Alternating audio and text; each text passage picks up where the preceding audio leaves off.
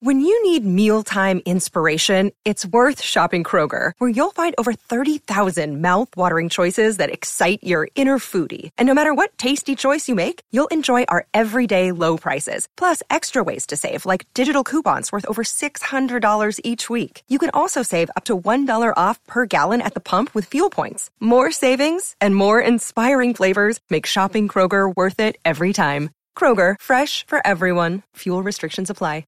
Thanks for choosing this free Anfield Index podcast. If you'd prefer to listen to this or any of our other shows without adverts, then now's the time to check out Anfield Index Pro. With AI Pro, you can supercharge your entire listening experience. You'll not only get all of our podcasts without the ads, but you'll have them far faster with our Quick Publish feature available exclusively for subscribers. AI Pro also puts you in the heart of our sound studio, with an option to listen to many of our shows live and interact with the podcasters in real time as the shows are recording. Upgrading couldn't be easier. AI Pro is available on all popular podcast platforms, and we have our own apps for Apple and Android. Just head on over to AnfieldIndexPro.com and get started today. Hello and welcome to your post-match Raw on Anfield Index Pro, podcasting to you from my field here in beautiful rural Ireland. I'm Trev Downey, and joining me to give their immediate reactions to Arsenal 3, Liverpool 1 in the Premier League from the Emirates Stadium are Jim Boardman and Guy Drinkle. Absolutely could not be more different in terms of feeling, in terms of the apparent effort levels, certainly in terms of the quality from the game a couple of nights ago where Liverpool absolutely destroyed the opposition in Anfield. We were always a bit hamstrung going into this one, Jim, and I think the team has sort of worked miracles, management and players in the absence of a lot of very, very good footballers in recent weeks. But this is the game where it came back to bite us on the arse. And here's the thing, Jim. It feels a little bit self-inflicted with the initial team selection and some of the shenanigans on the field. Yeah, I mean, I've just come into this room, and the last time I was in this room, I was doing recording Scouts and Tommies. I've just moved the notes out of the way, which were full of like good things and buoyancy and happiness and, you know, hope for the rest of the season. And then I feel like I've come back in time to sometime last season. It's one of the worst performances I've seen from us in a while in terms of attitude. And I know we've had it at times this season. We've done Raws where we said, my God, we were bad for that first half hour, but we reacted. And today, the reaction just wasn't there. The goal that we got was lucky. You know, when they say things even out, well, that turned out to be true in the second half. But I think you knew that a run like this, we've only won once all season. That was in North London. That was thanks to some absolutely amazing refereeing. But you knew that a run like this is going to come to an end one day. You hope it's going to be against a team that's not really one of your rivals for what you're going for. So that's straight away we lost that possibility because it was Arsenal who were one of the rivals. But even then, you can kind of live with it because you kind of know it's going to happen. But it's just the way it happened. I think that's my biggest gripe with today. I mean, I could certainly look at Anthony Taylor and find fault with him, but he wasn't our worst player today by a long chalk, and that's saying something because he didn't even have one of his best days. It's just shameful, and I think, and that's the word I'm going to use, shameful, because you go back to that Tottenham game. I mean, we had adversity then, you know, siege mentality kicked in, and we nearly won that game against Tottenham despite being so hammered by the officials. And I think that spirit stood us in good stead for the rest of the season. And I just wish, a part of me wishes we didn't get the equaliser before half time, because I think that the way we came out in the second half was like, oh, we don't have to do anything after all, then we can still get something. No, it doesn't always work that way. Sometimes you get luck in a game, but you don't always. You've got to go and find your luck sometimes. And I just think, yeah, from the moment I saw the team sheet, I had a bit of a worry, and I don't think it went away. Still not gone away. The only thing I can say is that we, generally speaking, do react well to things, and there's a week now where there's going to be a lot of soul searching, a lot of hand wringing, a lot of videos to look back on, and I don't know, maybe some hitting around the head with a badminton racket or something for a few of them because they need it. Yeah, I would happily be administering a few of those badminton racket slaps myself. To be honest, I'm thinking badminton racket rather than tennis racket. This time, Yeah. Well, next time cricket bat.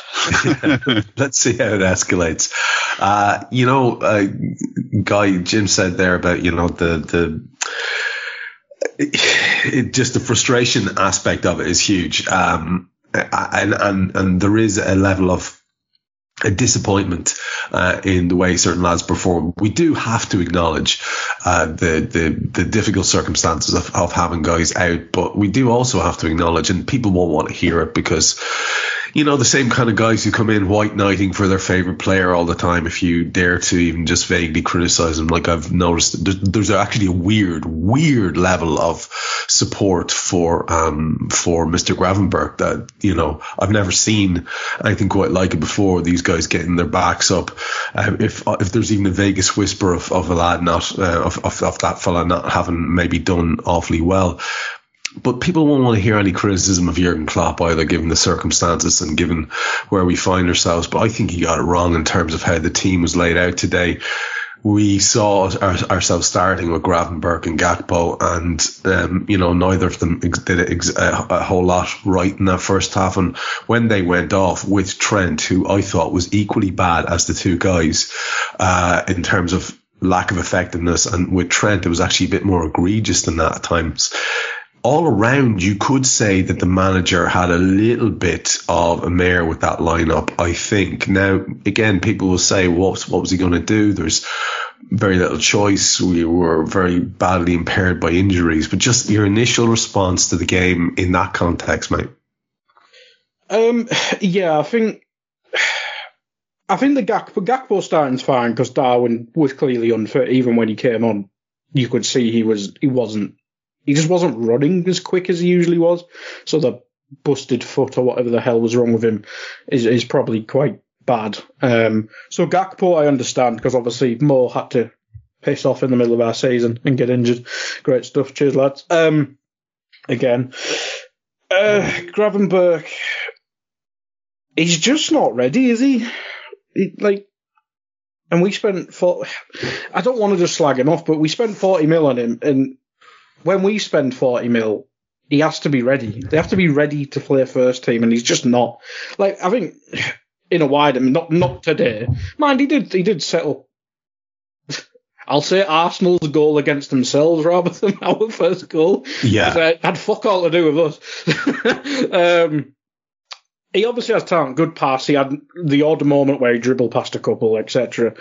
But you can't. Someone who's not ready can't play in a game against these teams like Arsenal, who they're always intense. Even when Arsenal was quite shit, the games were intense. The games against City are intense.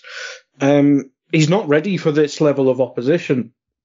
And that's the position we did have options, because for me, I wanted Trent to start in midfield, bring Robbo in and shift Gomez from the start. Because then you have the quality of Szoboszlai, and we have seen Trent when he has played in midfield, he actually gives a toss, which helps. Or Elliott, for his faults when he does start games, he tries his hardest. He'll run for you. He'll die for you. He'll die for the club, whereas you can't. I don't think you can say the same about Gravenberch yet. So I think for me, obviously the tough situation with Conor Bradley, so Trent coming at right back does make sense, but I would have rather him gone into midfield, because we just didn't have the quality in that position. Mac tried his hardest. I think him and Diaz were probably the only ones tried the hardest. Would probably get put next to the report after the game. But Jones was no help to Mac, and their Grav didn't do anything till the pass at the end of the half. I just don't think he's ready for a game like that. Whereas you look at Arsenal, they bring Jorginho in, who's not everyone's cup of tea, but he then helps Rice, who then Rice just went on to monster our entire midfield. Arteta got it right, and I think Klopp, with limited options, unfortunately did get it wrong. that's what's really sticking in my craw more than anything else, is the fact that Lego Head managed to look as if he put in a masterclass, and to see his celebrations at the end as well. It's just absolutely nauseating for me. I can't explain fully why I dislike him so much, and I'm quite glad. It's nice to be as old as I am and still have comparatively irrational feelings, and that is a comparatively irrational feeling. I mean, Arteta has no body of work whereby he was a great opponent of Liverpool or anything like that. I just really sort of inherently dislike him, and I really don't like this bunch of fellas he's putting together either, or their fans. So this one does sting a bit. And Jim, if we've kind of pulled apart a little bit the Liverpool team, and for balance, just in case anyone's going off there, in case we have any fans of Gakpo, Gravenberch and Trent who are immediately firing their devices at the wall because they can't hear anything vaguely critical about their irrational favourites. These are wonderful footballers. We get that. I'm kind of sick of saying it about Gravenberch. Oh, the talent is clearly there. That's the proviso at each and every tweet you see. Is it? Well, let's show it then. Let's see the talent all the time, consistently. Gakpo, well, you can see he's a very clever lad. He's got great touch, and has he? Yeah, we'll do it all the time then. Do it all the time. And with Trent, there was an attitudinal thing there that I saw today. Again, some people will say that that's bollocks. I will absolutely die on that hill. I thought, again, around the concession of the goal, I thought he was particularly appalling, both in terms of his effort level and position. But they went off, Jim. Those three went off, and we had enough time with our with the lads we wanted to see, with Robbo in, with Nunes in, and with Harvey Elliott in. And I'm looking at the match stats here. Liverpool, shots on target, shots registered, like in terms of on target shots, after the full game, one shot on target. So we need to be a little bit fair as well and say the guys who came on didn't work that magic you spoke about before, where that team digs deep and pulls rabbits out of hats. That spirit you talked about was so missing. It was just sad to see. And that, again, obviously there's a lot of nonsense. And when you're watching Sky, it's narrative all over the shop. And they're already, like, I heard that absolute dipshit Drury saying something like, well, Liverpool won't disappear out of this title race. Will they not? No. The fact that they're still top of the league. I mean, the narrative is beyond a joke. But let's take a look at that Liverpool lineup, you and I, and let's talk about what you think the manager did right and wrong, if there were realistically any changes when we look at the bench, and so on and so forth. Because he starts with Ali, who, God love him, had an afternoon to forget, along with Trent at right back, Ibu and Van Dijk, and then Gomez at left back. It was Gravenberch, McAllister and Curtis Jones. Again, as you said earlier on, our guy, only Mac really can hold his hand up and say he had a good afternoon. Jota, Gakpo and Diaz, all various levels of ineffective, but the effort level, again, very much at least there from the wee Colombian fella. Our substitutes bench featured Thiago, Nunes, Adrian, Elliott, Robertson, Clark, McConnell, Kelleher, Kwanzaa. So we do have options there. There are potential game changers. What did you think about the lineup? What was it what you expected? There was a lot of theories that Trent might get pushed into midfield. I didn't see it, Jim, because he hasn't done it yet, from the start, like outright.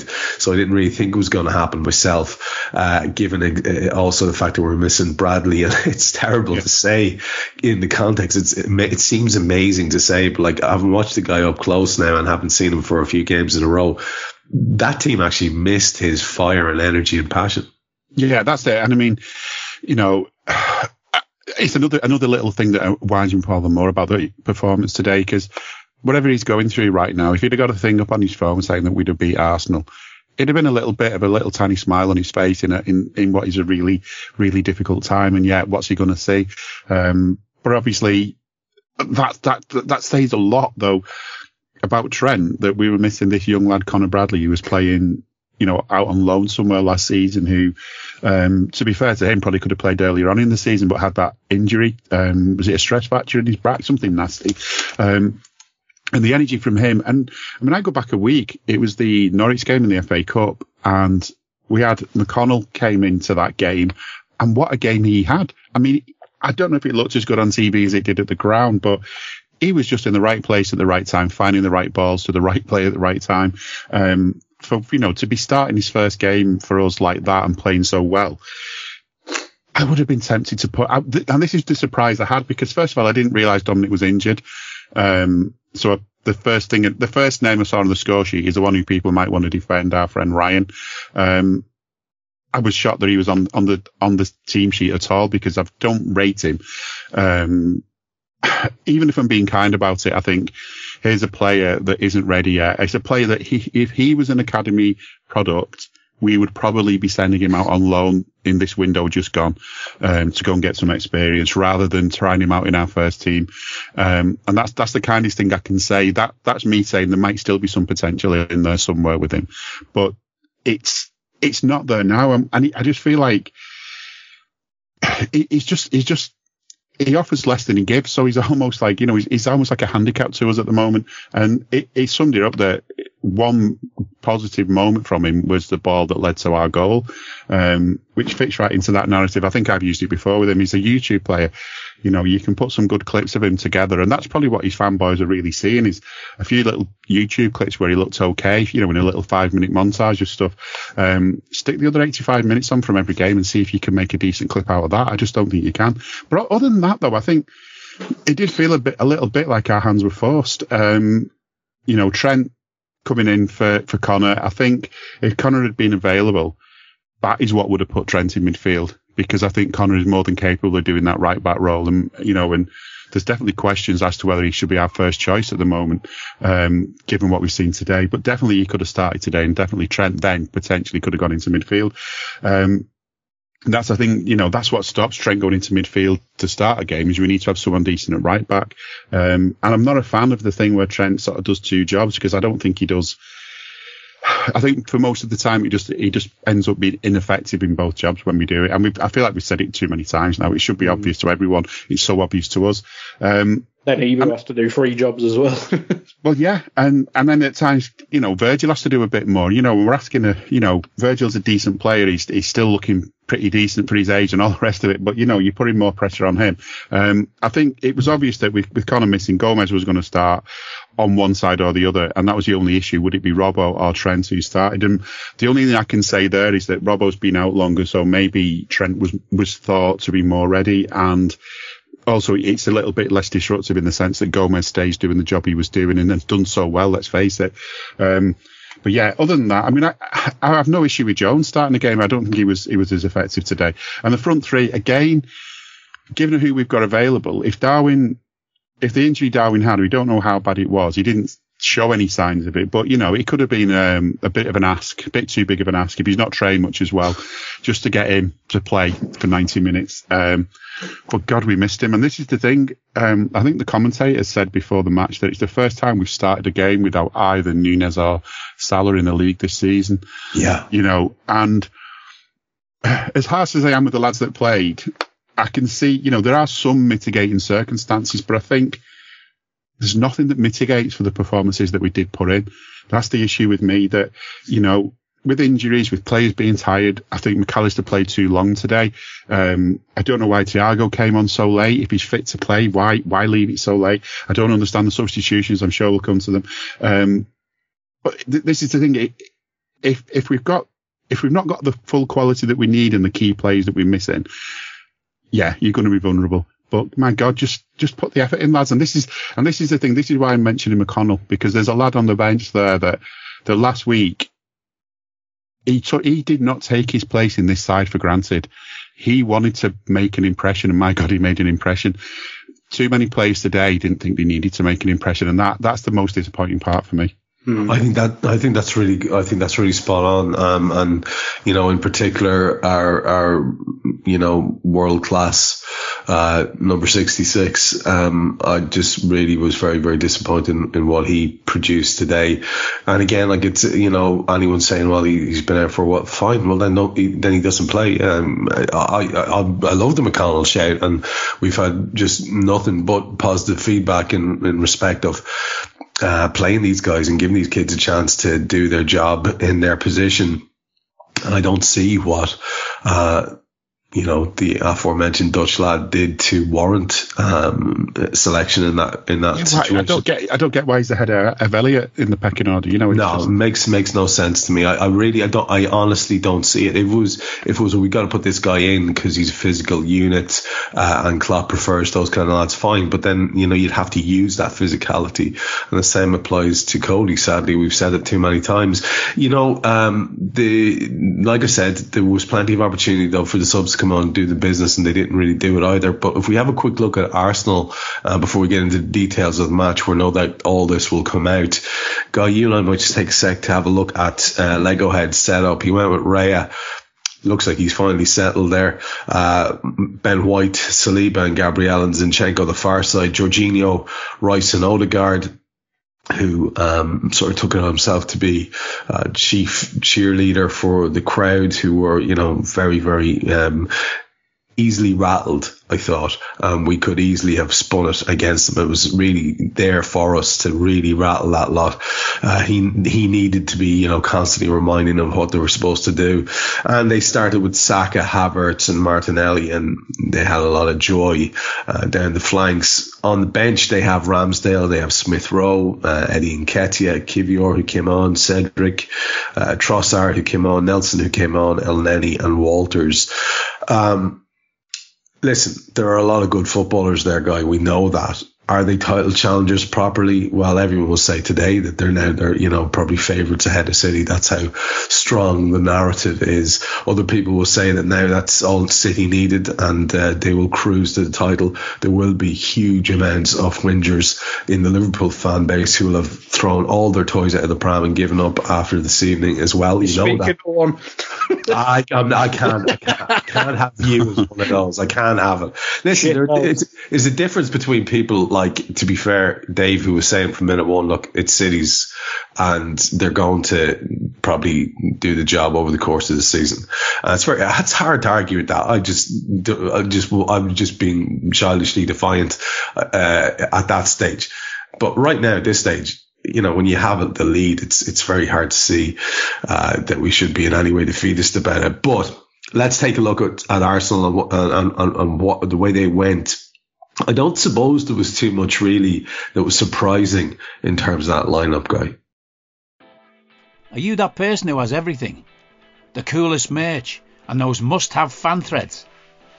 Well, over at our Anfield Index shop, we've gone that extra mile when it comes to pimping up your Liverpool collection. From our popular range of bespoke design t-shirts, sweaters, hoodies and hats, to our signature edition mugs, prints and coasters, all provided with fast worldwide shipping. We have something for every red. We also stock official LFC merchandise and are licensed with the Premier League and UEFA to sell official iron-on shirt badges and sleeve patches. As a listener to this podcast, you can get 10% off everything with coupon code AIPRO10. Just head over to AnfieldIndex.shop or find us on Etsy by searching for Anfield Index. Yeah, I think the only other thing they could have really done is Havertz could have played in midfield, and they could have brought in someone like Nketiah or Trossard, who obviously has a good record against us. But I think, as I mentioned earlier, I think having Jorginho and Rice kind of as a two, it freed up Odegaard to press really high, which I don't think he's really had the opportunity to do this season whenever I've watched Arsenal, because obviously it's been Havertz in midfield all season, and I say he's an attacker. I still don't know what he is. Like 5 years he's been in England at 2 separate clubs, so I have no idea what he actually is still. But yeah, it's probably without Thomas Partey there, it's probably their best team, and obviously, and Jesus, I should say as well. But I think it's just set up well to get at us. unless we had Moore and Dom fit, I don't think there was much we could do to compete with that. Because even if we do bring in the Elliott and stuff like that, maybe if our good players actually performed, it may have helped. But we'll get into that as we go. But I think he just picked the right team. It gave their powerful players just to bully our team, and I think that's what they did from minute one. I think they bullied us all of the first half. We had a little spell at the start of the second half, but I think they just ran over us. I think that's the energy levels from them. Their pressing was far superior. Yeah, and you would expect that in the first half, particularly when they've got so much to play for. They lose today. The narrative would then suggest that they're done. But you know what? You make a really good point. And I'm going to bring it back full circle to Liverpool here, because this is a Liverpool fan podcast, and the way you talk there about how they were well set up to get at us. What is it, do you think, that is going through Jurgen and Pep Linder's mind when they say, you know what would really be good against Martinelli, who's so pacey and such a threat, and Saka, would be to make sure that we have Trent, who has been, let's say, lackluster at best in terms of most of his defensive work, or a lot of it. And ahead of him, who would be a really good sweeping man to cover up and down, high energy, great to tackle? Oh yeah, let's get Ryan in there. It does actually make you wonder what the thinking was there. It's not as if they were surprised by the fact that Martinelli has got serious pace, and it was Martinelli against Ibu most of the time, because Ibu was having to come across and doing that job all the time. Of covering. So it can't really have been that much of a shock, and yet that's what caught us out, that side. And to be fair, Saka got a bit of joy on the other side too. Yeah, I think you're right about our right hand side especially. It just, maybe it's in too much faith in Ibu. And to be fair to Ibu, considering Van Dijk had possibly his worst game in a Liverpool shirt as well, I know he got sent off, but he was probably still somehow our best defender on the day, which is impressive. Yeah. And shit at the same time. Yeah, it's true. It's true, because even Joe didn't have his most solid afternoon after a succession of very solid performances where he would have been close to man of the match. Jim, let's get started into this very uncomfortable afternoon for the Reds, and we'll go up as far as the concession of the goal and stop around there. So to be fair, Jota does have a little opportunity where he's almost through one-on-one with the keeper. Cody had done reasonably well to battle and sort of semi-hold the ball up. It's not entirely intentional, but it makes its way on to Jota, who's driving through. This is about 35 seconds in, but his touch is quite heavy and runs away from him and towards the keeper. There were visions of his goal recently coming to mind, and it would have been an absolutely brilliant way to start and probably an entirely different afternoon. Saka puts in a good cross on 3 minutes. Then he's 1v1 with Virgil, who forces him to shoot wide of the near post. Odegaard then is doing his rallying of the troops after we lost the ball a couple of times, and we were coughing up possession. A lot of it, Jim, was because they were very energetic in their press. A lot of it was because we were very, very profligate with our passing. On 11 minutes, there was actually a very good move by us, our first decent bit of football. And all it did was lead to a break from Martinelli, who skinned Ibu. And also, Saka then should steer his header home. It's a great chance. He puts over the cross after skinning Ibu, Martinelli does. And it looked like he had pace to burn and he had legs on Ibu, which is, that's impressive because Ibu's no slouch. So he gets his cross in. It's beautifully floated over his left foot, and honestly, Saka has a great opportunity. They should be 1-0 up at that stage. 12 minutes, we saw Mac with a through ball, very good one. He had some great passes today and a couple of decent efforts on goal as well. The ball is to Cody Gakpo. He takes one on from a distance that's low and comes across the face of goal. But all it took was another 2 minutes after that Saka chance for them to go ahead, and it is Saka again who finally puts them 1-0 up. There's a through ball to Havertz that kind of kills us. It's a first-time ball pinged forward. Havertz is in acres. He's sort of inside of Ibu Kanate, running into space that nobody's in. He takes a shot and he should do better with it, but Ali saves it to his credit. It spills out though, and of course Saka is there first, and I wouldn't mind, but in the build up to the move I could see Saka moving into his territory and wondering why nobody was accompanying him. It really got it's awful when you can see something from a field in rural Ireland that your Liverpool players can't see. Anyway, they go 1-0 up. Talk to us about that opening to the game. It was quite indicative of how the rest of the match would go, to be fair. Yeah, I mean, apart from that first minute when Jota had that moment where we thought, oh my God, is this how we're going to start the game? We're starting it this way. Is this how it's going to go? And it just sort of, that was it. That was like an absolute false dawn, as if ever you're going to see one in a game. I remember thinking that, you know, that they start games, their fans start games, they're all really excited and the place gets loud. And one of the things we need to do is sort of try to quieten them down. And you could see that even after sort of 6 minutes. I think that point where you say one of the players was trying to rally their own the fans, they just got excited because they'd won a throw in on the halfway line, because it was that kind of day for them at that moment. And I thought, you know, for all of the bullying us and all the rest of it, there's a sort of thing about Liverpool at times this season where we do seem to kind of sit back and say, come on then, have a go at us. You know, we'll just take it. We'll take the hits.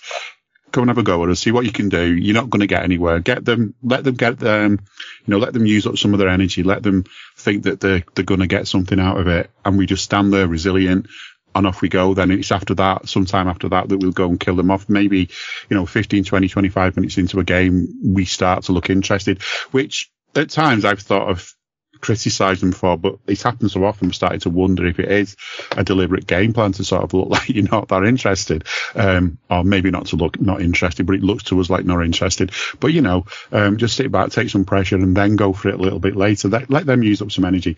But I don't think it works against every team, and a team like Arsenal are just going to have energy the whole game. So maybe that sense doesn't work. And it summed up a lot. I think that you mentioned where we had an effort, and then next thing you know, it led to them having a break, and it was just sort of end-to-end stuff for a minute.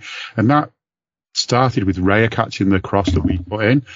And I think as much as he had nothing to do in terms of shots to save today, apart from that one effort on target, which I'm guessing might have even been the own goal, he had nothing really to do in terms of saving shots. But he did have a good game for them in terms of, like, for some reason, whenever we got the ball into the box, it just felt inevitable that he was going to catch it. Now, whether that's him having a good game or us just not thinking out the box a little bit and thinking this guy's going to catch the ball if we put that kind of shot in, that kind of cross in, I don't know. It felt inevitable every time one of our balls went in that it was just going to be caught by him. And on the odd occasion it wasn't, they'd clear it. So and this kind of again sums up about today. It's just, by all means try different things, but if something's clearly not working, try something else. And I just felt we kept going back to that a little bit too much on the odd occasion that we did actually seem to try and get the ball into the box. But yeah, I mean, it felt like the goal was coming. I know that, you do, as you said, McAllister had some amazing little balls today,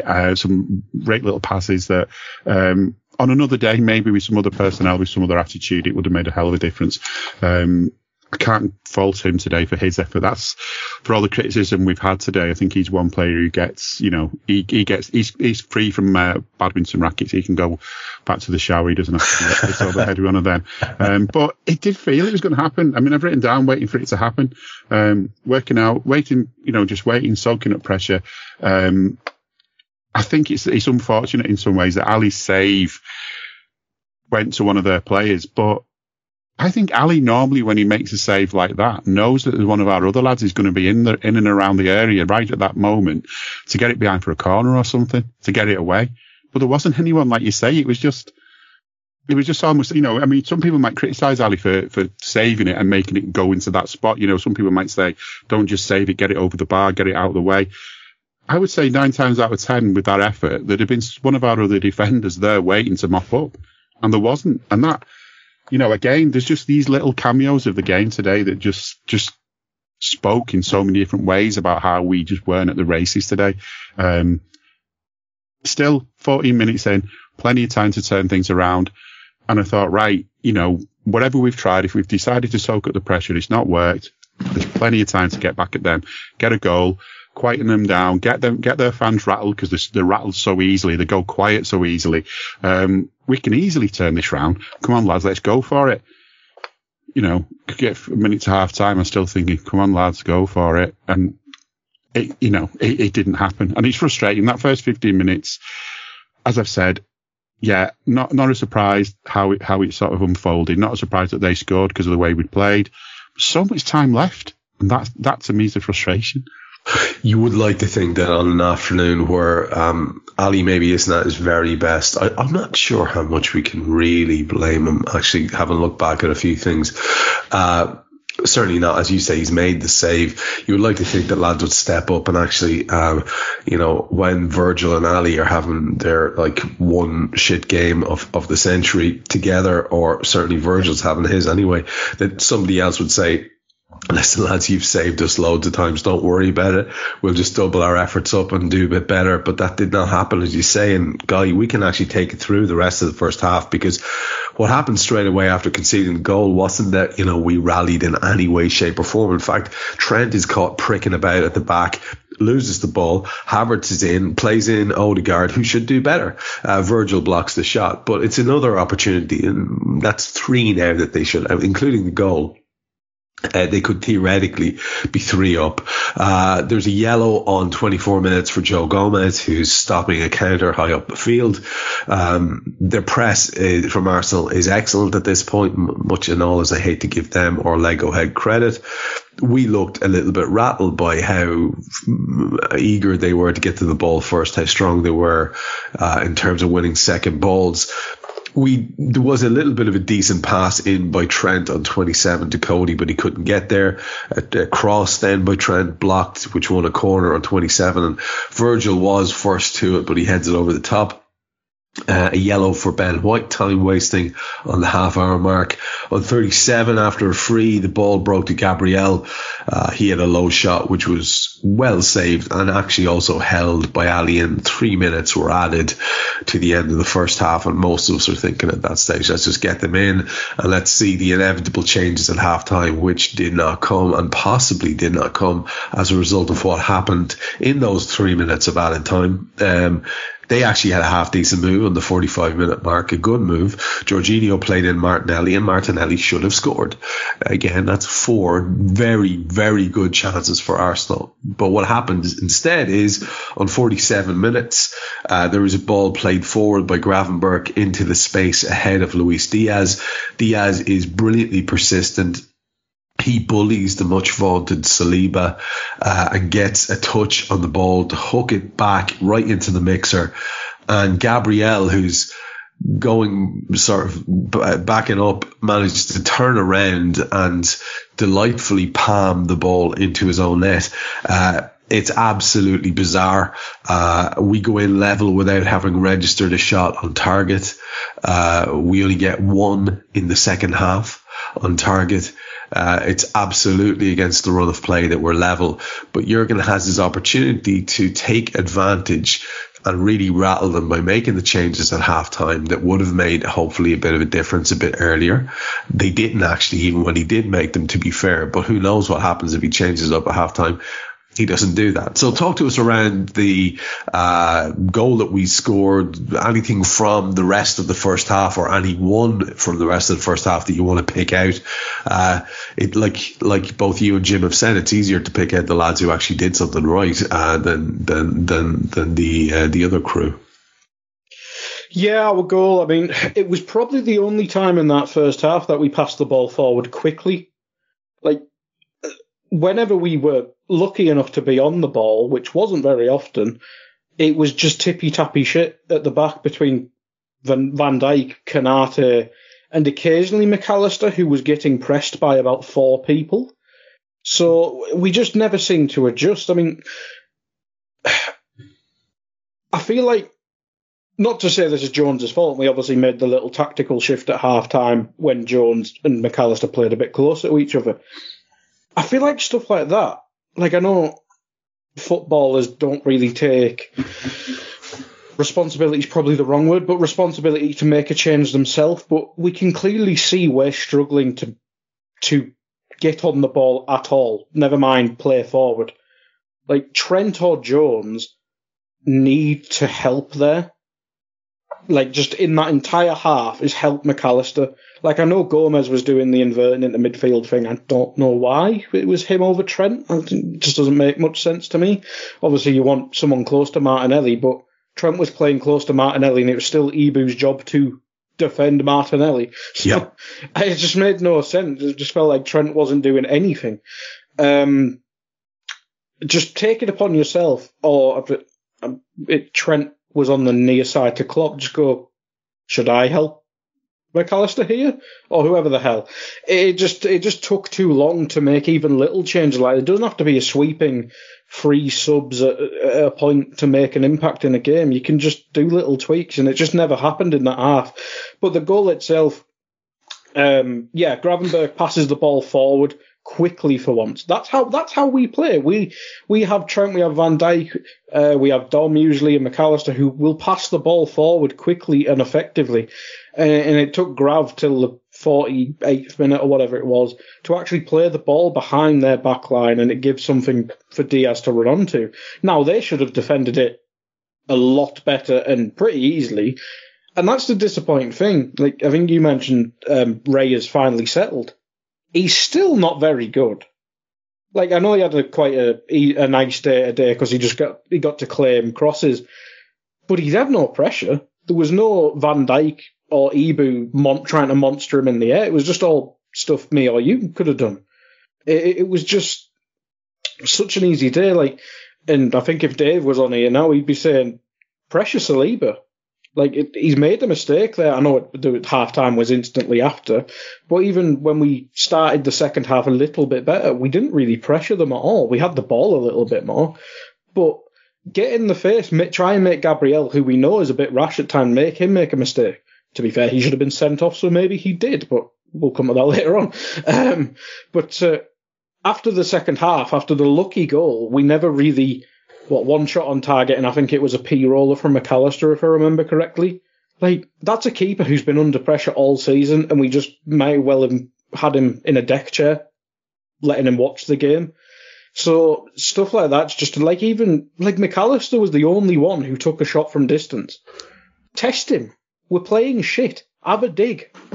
It can go in. And our set pieces are getting worse, because sometimes you need a shit set piece goal to just help the lads out. It's going to that stage again where we can't beat the first man, or if it does, it's that crap. It might as well have just been a pass to the goalkeeper. Like, I know we score an amount of goals from set pieces, but considering the lads we have taking corners, Jesus, they need to get better. But just in terms of performances in that half, like, I think Van Dijk and Ali would more talk about in the second half because of the mistakes they made.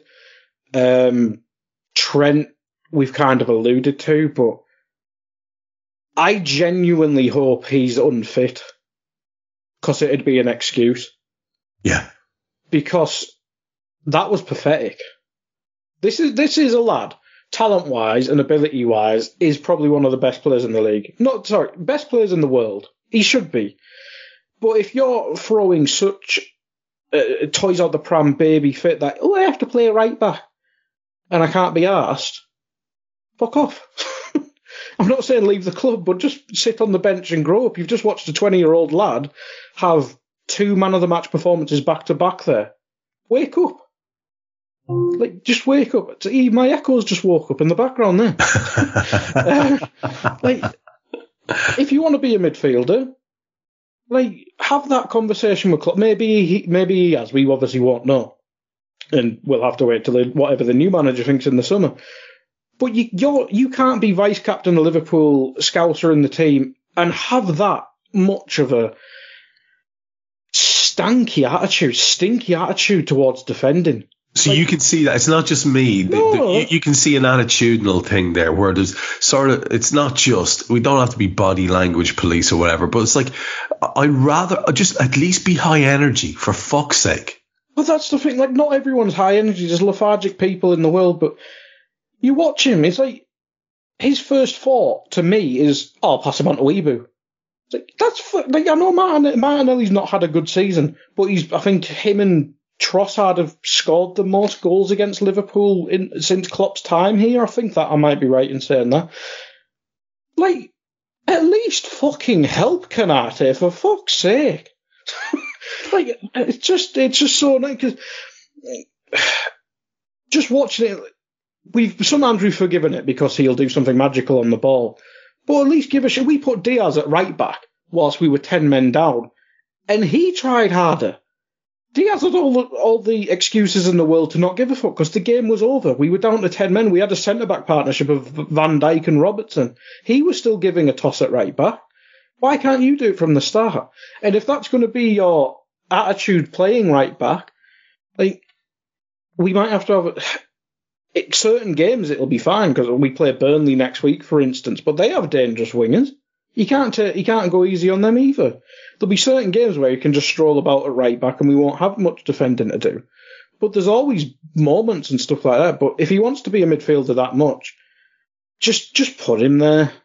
Like, but make him understand he has to earn it above McAllister, above Szoboszlai, above Jones. And Endo's back now, or should be back later this week because they got knocked out the other day. Like, ability-wise, he's probably our best player. But you can't play like that against an Arsenal team where we could have killed them in the title race today. And yeah. Trent's a good enough player, whether he's playing in goal, at right back, at centre mid, at right wing, he can win a game on his own. We've seen it. The Fulham game, like a month ago, he basically won us that game. Hello, I'm here to annoy you. I'm here to annoy you into listening to more of me and more of others on EPL Index. We don't just have the Anfield Index stuff. We've got EPL Index as well, which covers the entirety of the Premier League. And we have 3 podcasts and a whole bunch of really good writing on EPLindex.com. The podcasts are my own Two-Footed podcast, which is every day at 4 p.m, Monday through Friday, covering the whole league. We have A Tad Predictable, hosted by Tadiwa. You know Tadiwa, he does Anfield Index. He presents A Tad Predictable before every Premier League match week. And then Kevin De Vries and his crew on the EPL Roundtable, they're every week after the Premier League match week. So make sure you listen to everything we're doing on EPL Index and follow us there on Twitter at EPL Index. Thank you. Bye-bye. I know we scored worldies in it, but yeah, you can't have that shit an attitude towards defending. Like, you can have a poor game defensively, but that little effort defending, you just can't. That Fulham game, though, I think when he won us the game is because he got moved into midfield, hadn't he? Well, yeah. And again, you know, I don't know what he's being told. Is he being told go into midfield whenever you want? Is he being told what the circumstances are? There was a bit of telling off from the sidelines, wasn't there, about players? And I don't know if he was being told not to wander or what. But yeah, you're right. Someone said to me after the game, asking whether Van Dijk is a good captain for Liverpool, and my answer to that was, well, yes, but everyone has a bad day, and if your captain's having a bad day, then you need one of your other leaders to step in and kind of, you know, be a leader for him, you know, do his job for him in terms of the leadership. You know, he needs the arm around the shoulder kind of thing, and I didn't see anyone doing that for Virgil. You know, whether that was Trent when he was on or that was Robbo when he was on. You know, and Ali again, another one of our leaders having a bad day, and I think that's one of the jobs Trent's got. He's vice captain now. And when he can see it's not going well, you know, this thing about leading by example. And if you want to be compared to one of the best scousers in our team down the years, it's Steven Gerrard. And he had his times when he wasn't keen on being played in certain positions and stuff. But I think the bottom line with him was when he knew that he had to do a job in a certain place and we needed him to do a job in a certain place, he did it. And ironically, one of the standout occasions that happened was in Istanbul when he had to go and play right back. You know, this midfielder who liked to be a sort of attacking midfielder had to play right back, and he did it. He did it well, and we ended up coming home with big ears for the 5th time. So You know, whatever position you've been asked to play, you know, you've just got to be, and it's as I was saying with McConnell before, you should be so glad you've got the chance to wear that red shirt from the start of a game. It shouldn't matter. You know, the only time you should have a complaint maybe is if you've been handed the green shirt because you've been asked to go in the goal and it's not your position. Other than that, play wherever you put and do your absolute best. And if you do that and it doesn't work out great, it's not going to be your fault. It's not going to be you that's going to have the fingers pointed at you for having a bad game because you put everything into it. It's the boss who'll be in trouble then for putting you there in the first place. He's no excuse, has he? I just expect more from him. And as you say, I hope it is injury. I hope that is what's done it. I put him down as rusty. That was my nicest way of doing it. But, you know, rusty has it. I don't know. But yeah, well, there's not many players today that can say, I've not got to make any improvements next time I play. Well, as he eyes up a finite number of games left, wearing the ball cap and long coat and prowling the touchline, you can't say that Jurgen Klopp is rusty.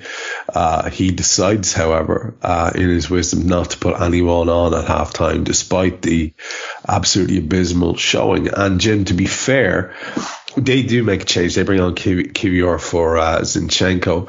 And to be fair, you know, Guy mentioned earlier on the idea of these passers that we've got. We're all used to seeing these brilliant diags from Virgil. Ibu's got one in his locker as well. Obviously, Trent can ping those quarterback passes. But we didn't see that. We didn't see fellas holding position high up the field and that ball that we're so used to seeing out to Diaz or out to whoever's on the far flank. Usually Salah, but whoever's there for him today, and holding the ball up and, you know, bringing others into play and that kind of thing. You know, the idea of the fast ball forward, where we can actually stretch defenses, and people were saying, well, we needed Nunez's pace. Well, like, Jota's no slouch and Diaz can shift it.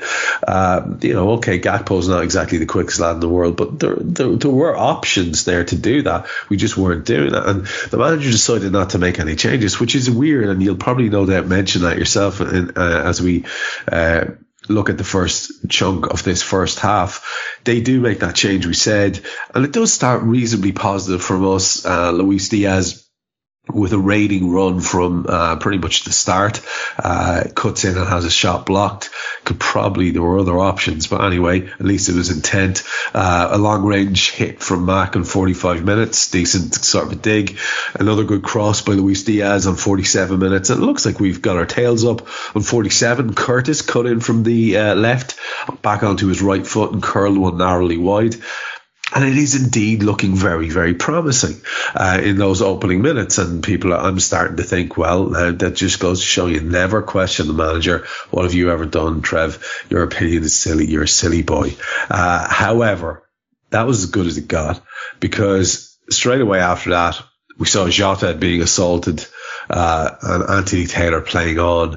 And what it did was it allowed them to have a little bit of a rousing moment.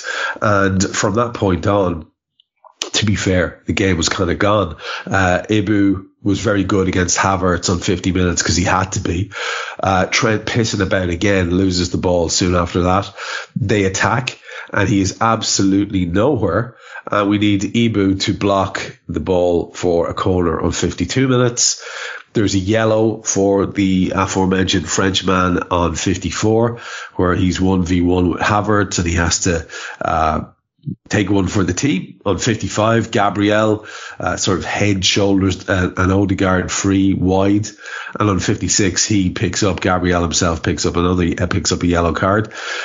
At that stage, Jim, we change it and we'll take it right up as far as where they go 2-1 up, because we change it on 56. Darwin, Harvey, Robbo all coming on to the field for Cody, for Trent, for Gravenberch. And the response is that Saka has a shot that's blocked or deflected out for a corner in 60 minutes. Luis Diaz does have a shot saved after a good Jota break in 61. Mac has to do a very, very big intervention against Havertz on 63 minutes. It's wonderful work by McAllister. But of course, it goes to Coote at VAR, and Coote over in the VAR little area decides to take about 7,000 looks at it. It's absolutely comically awful that he would be trying. You know he was desperate to give a penalty. There was nothing to be given. It was just really good intervention by McAllister. But of course, he took ages about it, made us sweat, eventually couldn't find anything to justify giving it. And even when you even hear all of the Sky pundits saying, yeah, there's nothing there, you know, there must be genuinely nothing there. And then we managed to go 2-1 down.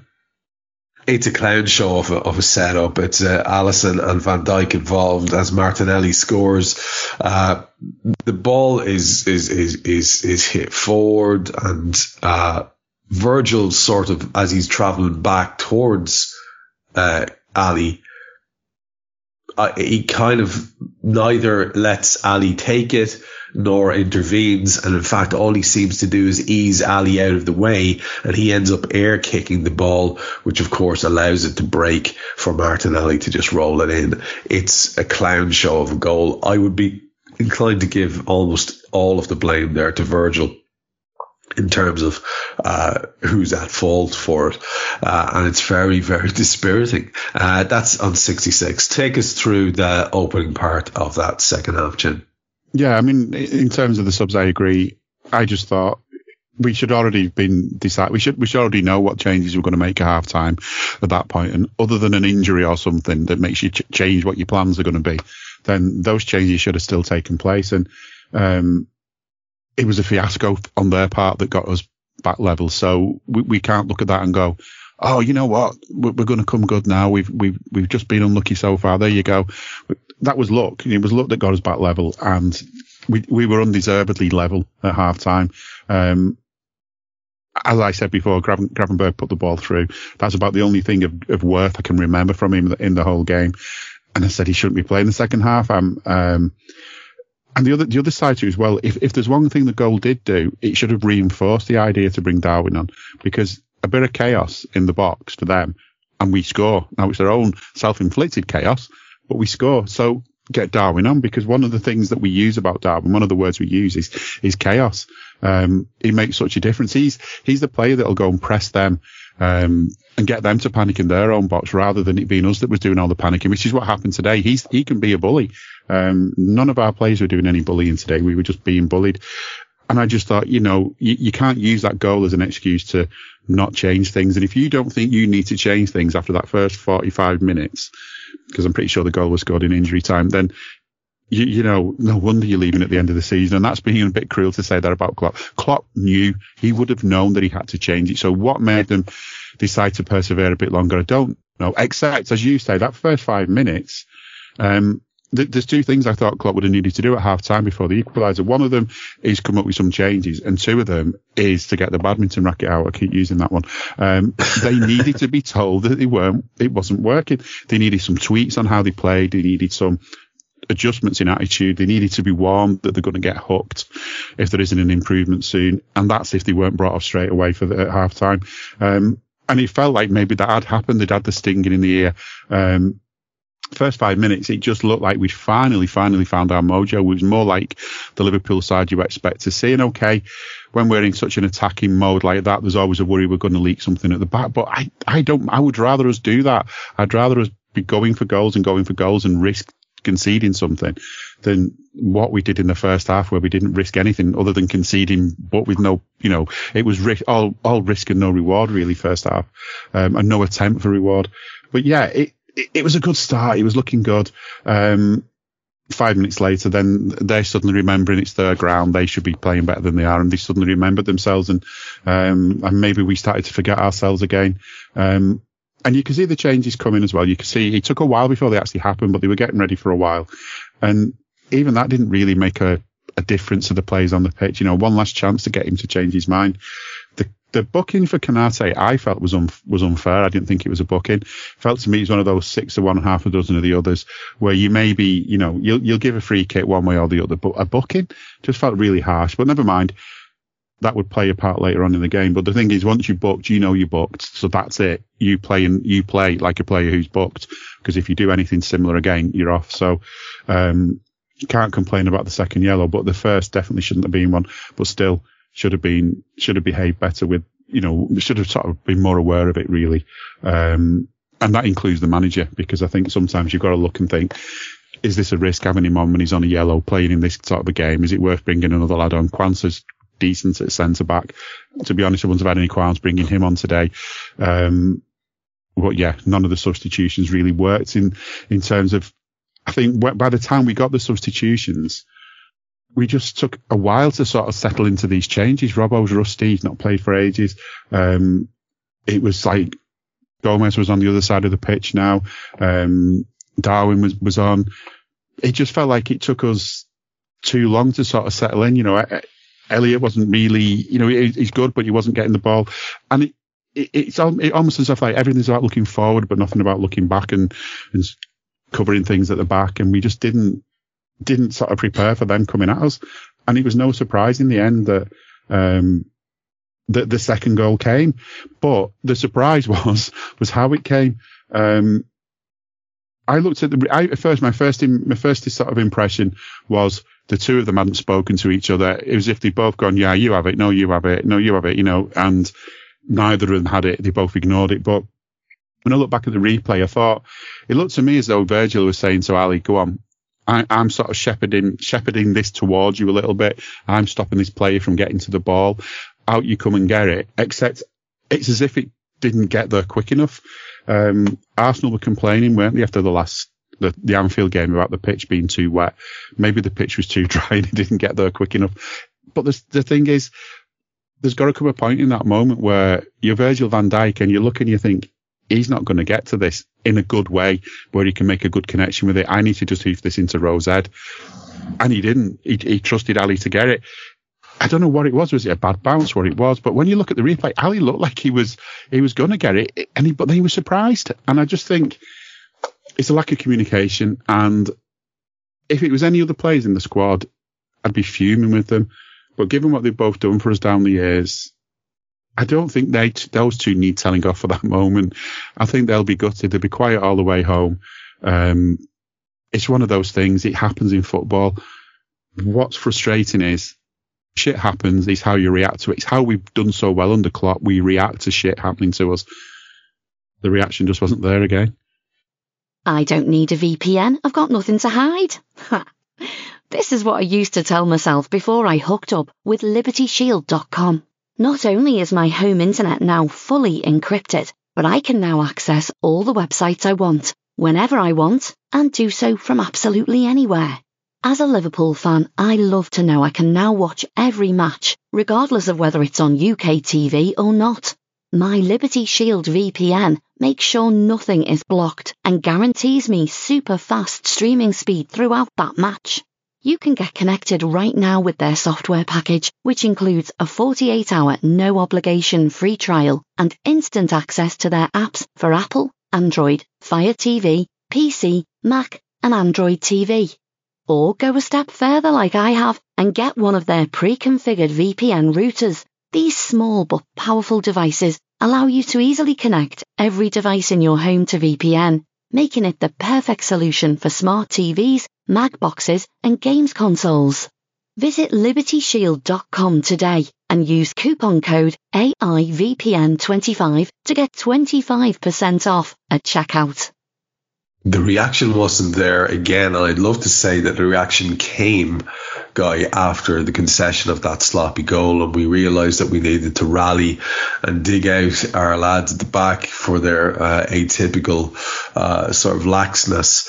But really nothing worth a damn happens between now and Virgil deciding that he wants to do another bit of a fuck up just before the afternoon's over. So let's build towards that exciting conclusion, you and I, and see the game out. So, Jim, when I come back to you next, mate, it'll be for your wrap-up thoughts and plugs and all that kind of stuff.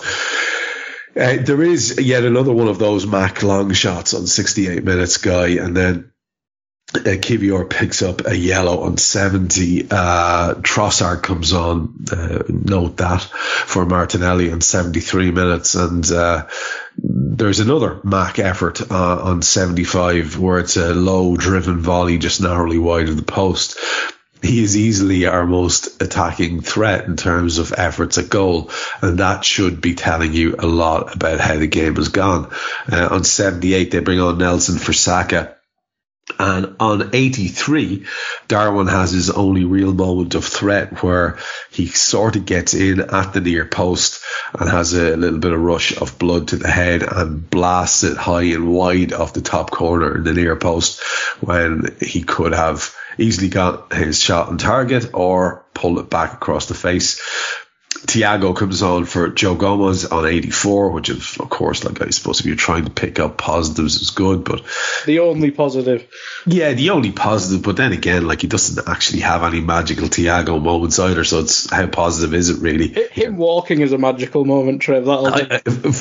Some people will take joy from that, so let's lean into that for them. For me, this is an entirely wretched afternoon, so I find it very hard to find any positives anywhere. 87 minutes, Ibu blocked the counter attack and picks up his second yellow. Jim mentioned that first one was harsh, but it's a tackle that you can't make if you're on a yellow card, and he goes.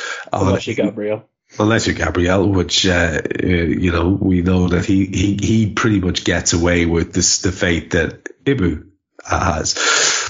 Darwin picks up a yellow because he is wrestled to the ground by Gabriel, and he responded with some annoyance, and Anthony Taylor is such a prima donna that he decides he's going to book Darwin for dissent as opposed to noticing the assault that took place right under his nose. 7 minutes were added just to torture us. Saliba does pick up a yellow, and on 91, and Rice gets one later on as well. On 91, it's 3-1. It's Trossard, the substitute. Now, we spoke earlier on, and you spoke earlier on about, giving a shit and making an effort, and Luis Diaz went back to right back, and at least he was making an effort, but he's also shit as a right back. And Harvey is very shit as a right midfielder. And we've said a million times that Harvey is not a midfielder. It just says a lot that he's probably better than Grav there at the moment. But when it comes to the defensive part of the game, he just can't do it. And Trossard gets in between both Harvey and Luis Diaz. And he bombs down towards goal. And as he's making his way towards that near post coming in from the left wing, Virgil's in that Virgil position that he's always in. And you're thinking, I'd like you to make your intervention any time now, lad. And he does eventually make his intervention. We've seen it a million times. So credit where it's due. We understand what we're seeing here. This is Virgil van Dijk. He times these things to perfection.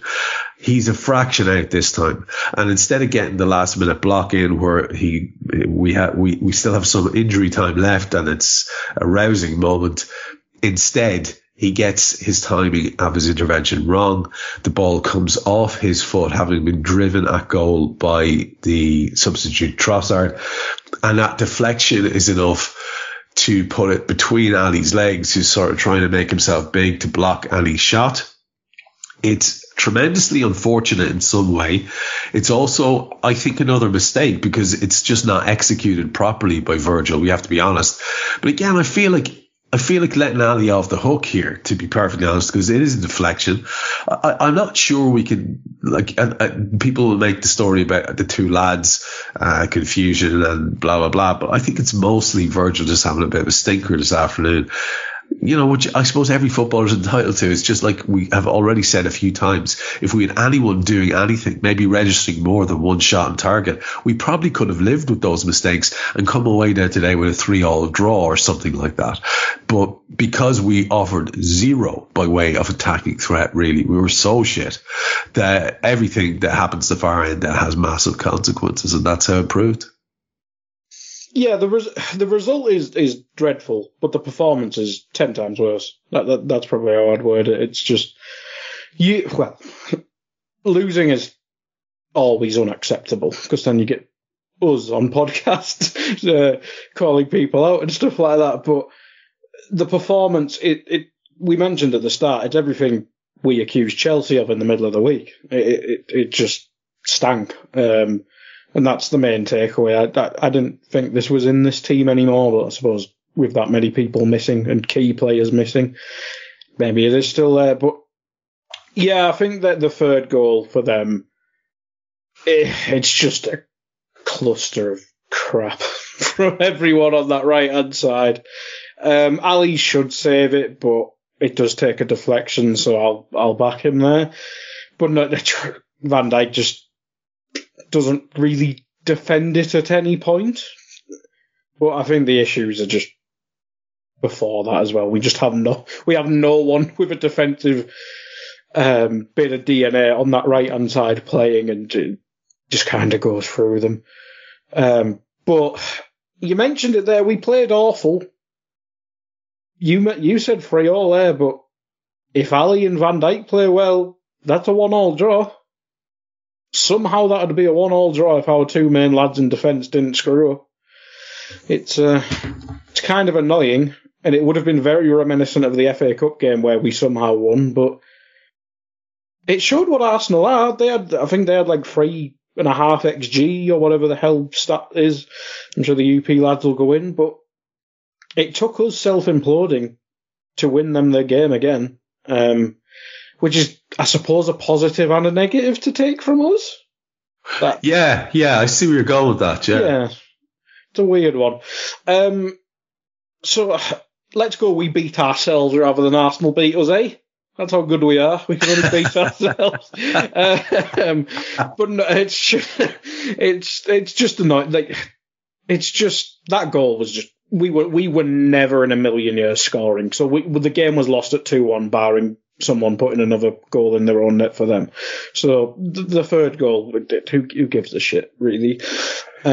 Yeah, it is a shame though, isn't it, that we can have Darwin to come on, and we can make and Harvey to come on, and we can bring Robbo on, and we can bring Thiago on, the miracle that is that, and we can still be entirely toothless. It did feel a little bit disappointing, and adds to the whole narrative of, well, we kind of beat ourselves because we played like just not even a fraction of competent. Whereas I think you get the impression if we had been, and this is what you were pretty much saying, if we had been at least competent, then it is a 1-1 draw and they're sick, and we get to hang on and sweat through the City game tomorrow and hope for a miracle. As it is, we're just going to have to, probably just grin and bear it as they ease past, which is fucking infuriating. That's the thing. It's just City having 2 games in hand now. You just sat there, just like the inevitableness of like Ryan Gosling memes. You just sat off staring into space, just like it's happening. It's happening again, isn't it? Like I don't want to be that defeatist, but you just look at it like City 2 games in hand, and as I said, losing to Arsenal, it can happen. It happens. But you just look at it like, City's been shit all season, and they've got 2 games in hand against a shit Brentford team, who hopefully I'm now jinxing into winning tomorrow night. And you're just like, oh, God. Piss off. Yeah, it's so bad. We are all, as you say, we are all basically variations of Pablo Escobar on a swing seat. Yeah, absolutely. As the weekend progresses. But I will be back to you for your wrap up thoughts and plugs. I know that you have a million shows that you could shout out, so I'll let you prep for that, and Jim and I'll get his final wrap-up assessment. It's a tough one to take, Jim, on so many levels. The reality of it is that as we look at the table now, it's probably not just as awful as everybody is trying to insist. We still have that situation where we've put ourselves in a good position. We really could have done with getting something out of this, at least by the draw. You're denying them 2 points as much as missing out on 2 points yourself. that was a huge part of it. It does feel it's quite dispiriting, this one, and you would like to think the rally will happen, but then you'd like to have thought the rally would happen today on the pitch, and it just didn't. So a little bit of anxiety, I think, be creeping into some lads, especially the more pessimistically minded, that, you know, have we shot our shot? That kind of panic is definitely what Sky want to encourage, at least. Oh yeah, I mean, with Sky, you've got.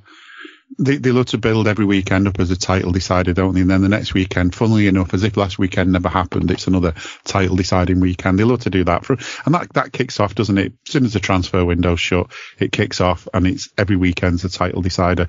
And that's, I mean, ideally for them, it goes down to the last day, so they can plug and get the betting sponsors to pay even more money to sponsor ads during the game and after the game and so on. So they love it, but we as fans, we just try and take every game as it comes, or we should. And it was hard to take that game as it came, but we have to sort of I think we've got to try and be positive. And when I say we, I mean fans. I think as a squad, as a club, as players, and all the Klopp's staff and all the players in front of him, all the players available to him, they have got to be positive. That to say, look, the last time we lost, the only time we lost this season up until now, wasn't far away from where we were today. That was dodgy day with dodgy refereeing. Our reaction that day was amazing. Reaction today wasn't.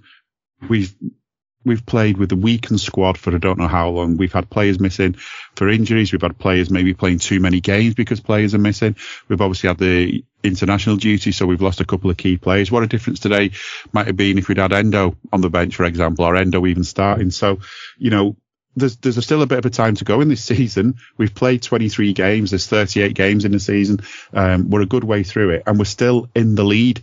It feels like this was, you know, if this, people sort of use racing analogies for league titles, and if we're running around, you know, we're running around that track. I don't know how many laps there are, but, you know, we've kind of had a little bit of a stumble here, and everyone's cheering, thinking we're going to fall over. We don't have to fall over. We just stumbled a bit. We stumbled because we're a little bit tired and we're a little bit sore and a little bit under the weather. We've worked so hard, but that stumble, I hope, is the great big slap around the face that says to us, come on, don't lose it now. Get yourself back up, throw everything into this. This is the last run. It's, you know, and Klopp's last time with us. You know, I feel like the players will react for him. The first two games, I know they were at home. I was worried there might be a slump after Klopp's announcement, but the first two games told me that wasn't the case. Today, a bad day. We've had bad days all through the season, and we've managed to come out of it okay. We had a bad game against Fulham, but we rallied and we came back and won that game. There's plenty of other games you can go through this season where that's happened.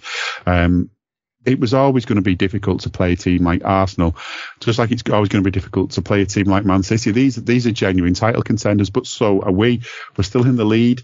In terms of today's game, I don't think the third goal is worth any analysis. I mean, we had two defenders on the pitch. We're still trying to chase an equaliser. It was deflected. I'm no more gutted that it was 3-1 than I would have been with 2-1 at that point, in all honesty. I was just gutted. And to be honest with you, I'd have probably been gutted with the 2-2 in terms of the performance. And I'd have been happy if we'd have somehow managed to snatch a win, but I'd have been exactly the same, that those players still needed that, those strong words to be had with them about it. But at least if we'd have done that, it would have shown we'd have rallied.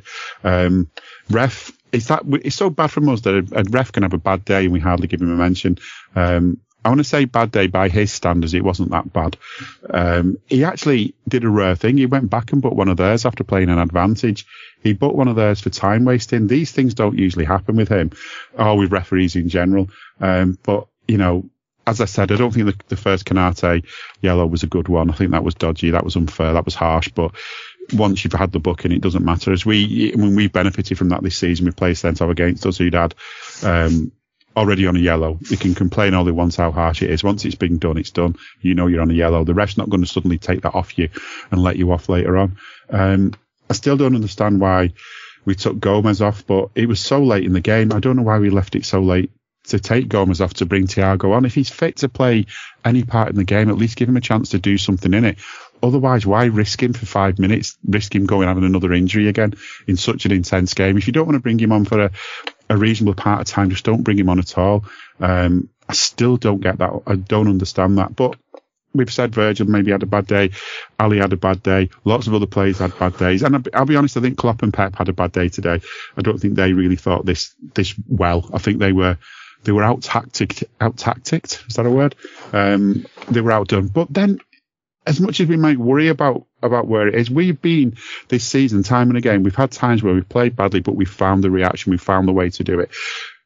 We are struggling with players who are injured. We've mentioned Robbo coming back from however long. Trent today coming back from however long. McAllister today, he looked worn out by the end. He played so well today, but he's missed games. But that, to me, I feel like we're coming to an end of that spell now. Next time Robbo plays, next time Trent plays, they've had a few more minutes under the belt. Hopefully they'll play a lot better. Hopefully the others will. We'll have Salah back before too long. Endo will be back. Gravenberch can then go back to the academy or wherever he should be going for the time being, and we can start recovering. And I don't think we'd have been as sure that the season's over for a team losing a game if the team who'd lost a game was City. I think we'd have said City had lost a game today, they can still get back into it. Well, why can't we? I still think we can. It was a really bad day, an awful day, and we've got a week to dwell on it. But it's a week off, a week to go and sort things out and turn things around again. And at the end of the season, if we have only lost these 2 games, we'll have won the league. It's still in our hands. It is, and like you say, it's even just the concept of getting back into it is, we still sit top. The games ahead, I believe, are Burnley, Brentford. The Luton game was postponed or rearranged. We've got Chelsea in the EFL Cup final. We then will have a 5th round FA Cup tie. We got Forest, then it's City and Everton. And you could have a situation where on the back of a few wins there, we're going into the City game with the ability to, even if City have overhauled us at that point, we're back with a situation to put the league in our own hands.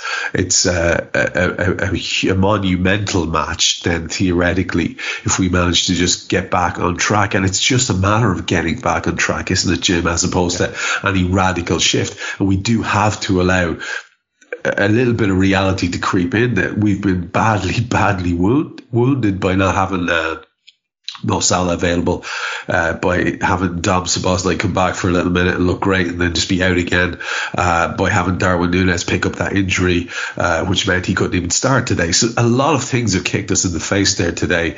It's about how the team reacts to the next match, and like you pointed out earlier on, that has generally been very good. So just any final thought then, and do give us an idea of what's coming up for you in that week that you mentioned that we have between now and the next fixture. Yeah, I mean, by all means, if you want to sort of forget today happened, go and listen to the last Scouts of Tommy's, because we were so full of happiness and optimism, and pretend today never happened, just convince yourself it never happened. But if you're realistic, you can't do it. Just wait till next week. We'll do another one again at the end of the week.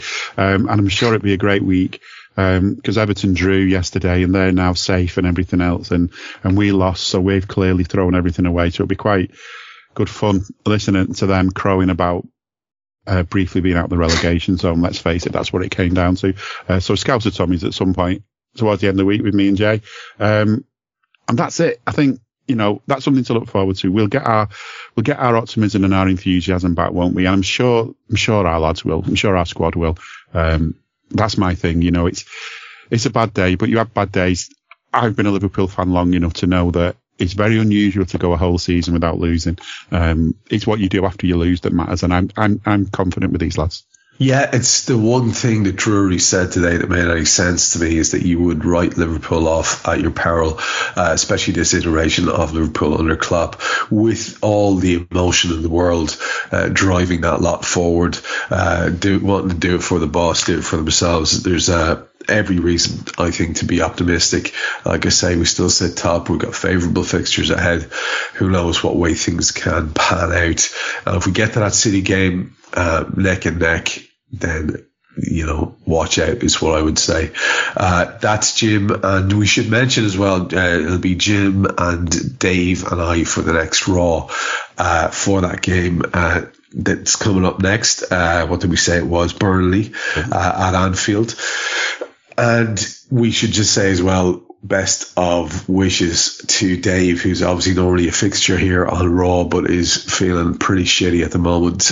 Been knocked out by a bit of a dose. I'll apologise for my nasal sound as well. I've got something knocking around for the last couple of weeks, which is incredibly infuriating. But anyway, all the best wishes to Dave. Hopefully he'll be back churning out that content you love during the week and back fighting fit for us, Jim and himself and I, to talk about that Burnley game and hopefully be talking about a win. But Guy, let us get your thoughts as you wrap up. Rare pleasure to hear you in the analyst chair, and it's, I have to say, always very enjoyable to hear your thoughts in that regard. What can you say to sort of finalise, to wrap up our show here, and do give a plug to a few of the things that you'll be involved in, whether on the mic or behind it? Arteta's still a shitter. Yes. Yeah, let's go with that. Anthony Taylor has no hair. Yes. Yeah. And that's enough hair puns. You've mentioned it there. Let's get to that City game with all the lads back, even Thiago, more than walking. I'm touching wood, don't worry. With a cup in our hand and a perfect Lego on the mind. Perfect record. Jesus Christ, Mikel, what have you done? Perfect record in the league, a cup in hand, and that City game, I believe it's Anfield. Yeah, it is at Anfield, isn't it? It is. Ramp that bitch up to 11, win that.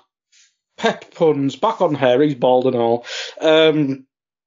Make that game, Christ, a send-off for Klopp, I don't know, that's too early for that, but make that game absolutely mental.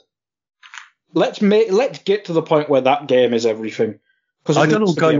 I don't know what you think, but I think if it's been neck and neck, and we go ahead, or we happen to hang on to our lead and we beat City on the 9th of March, I know you're right. It's too early and it'll still be too tight. But for me, the league is won. Oh, yeah. But that's the thing. I would not. I don't know how you take it off this lot at that stage. If we get there and get that win, it's going to be very difficult for anyone to wrestle it away from us. Well, you think, on paper at least, that was our hardest game remaining. Like City at home, we know our home record. I'd say City, probably most people agree, City are better than Arsenal, but Anfield's magical. So if even more magical with the new stand as well, it's so much louder. Will it be fully open by then as well? It's gotta be. You'd hope so. But they're corporate people, so they don't make a lot of noise, but I get what you mean. Yeah. Intimidating from the comfy chairs. But hopefully the whole thing's open. But yeah, we've just had our hardest game remaining in the Premier League season, on paper at least. Then it'd be City at home. I don't really care where we play the rest of the top four teams. I think Villa, obviously at Villa Park's difficult, but we just saw Newcastle go there and win. So we've just got the hard one out of the way. Let's piss through the rest of the league. We're still top. Let's get to that City game, and Brentford are going to win tomorrow night. It's fine. But no, let's get to that City game, as I mentioned. Cup in hand, perfect record. Make that game absolutely massive. I mean, I will take that all day, because it is going to be massive. It's going to be absolutely huge. And if we have that extra bit of spice, then it will mean either us going back ahead or opening up a further lead. That will be fantastic. And hopefully by then as well, Lego Head will have gone full Lego Head and disappeared from the rear view mirror as well. What about shows coming up for me during the week? I know you're going to be involved in everything. Anything you want to specifically give a shout out to? I'm not sure what I'll actually be on. I'll be in, as you say, a background of everything. I will shout out Buzz for You, because I forgot to edit it on Saturday. That came out this morning. So yeah, True Detective there, and I don't know if you've announced the other one, but there will be another one probably Tuesday, maybe Wednesday, because I did it late, so there's a nice gap there. But there's another Buzz coming in the middle of the week, and I think the Fight Fever lads are planning something tomorrow. Obviously, boxing and all that jazz. Yeah, if you like movies or boxing, check out the other channels. There we go. And quite honestly, why wouldn't you like movies and boxing after a game like that where, like I say, we had to endure the indignity of defeat to Lego Head and his little minions. But that is the nature of a challenge for the title. There will be days that are a pain in the arse. Hopefully this is one of those in a grander scheme of things, which will see the Reds win that league, which would seem the most appropriate way to send off our manager. We have done our best to react to it in the usual raw way. Don't take any personal comments about your personal favourites too seriously. It's not exactly the easiest job in the world to do this and remain completely neutral. We do try. We try to give any kind of perspective we can to any of the comments we make. But then occasionally there'll just be irrational hatred like mine for Mikel Arteta. And I won't apologise to anyone. I won't apologise to anyone for that because he's just a terrible set of lads. But from Guy Drinkle, from Jim Boardman, from myself, Trev Denny, that was Raw. We'll be back with you in a week. We hope you enjoyed listening to this Anfield Index show. Please be sure to subscribe to our channel so future podcasts find their way to your device automatically. There's nothing quite like fan engagement, and we'd love to know what you think of anything discussed on this show. The best way to get in touch is over on our free Discord community, where both podcasters and listeners debate the hottest LFC topics 24/7. Sign up free now at AnfieldIndex.com/Discord. You won't regret it. You can also follow us on Twitter at Anfield Index and find us on Facebook by searching for Anfield Index. Oh, and before you go, we'd love it if you could leave us a 5-star review on your favourite podcast app. It only takes a couple of seconds, and it means the world to the people who create these free shows. Sports Social Podcast Network.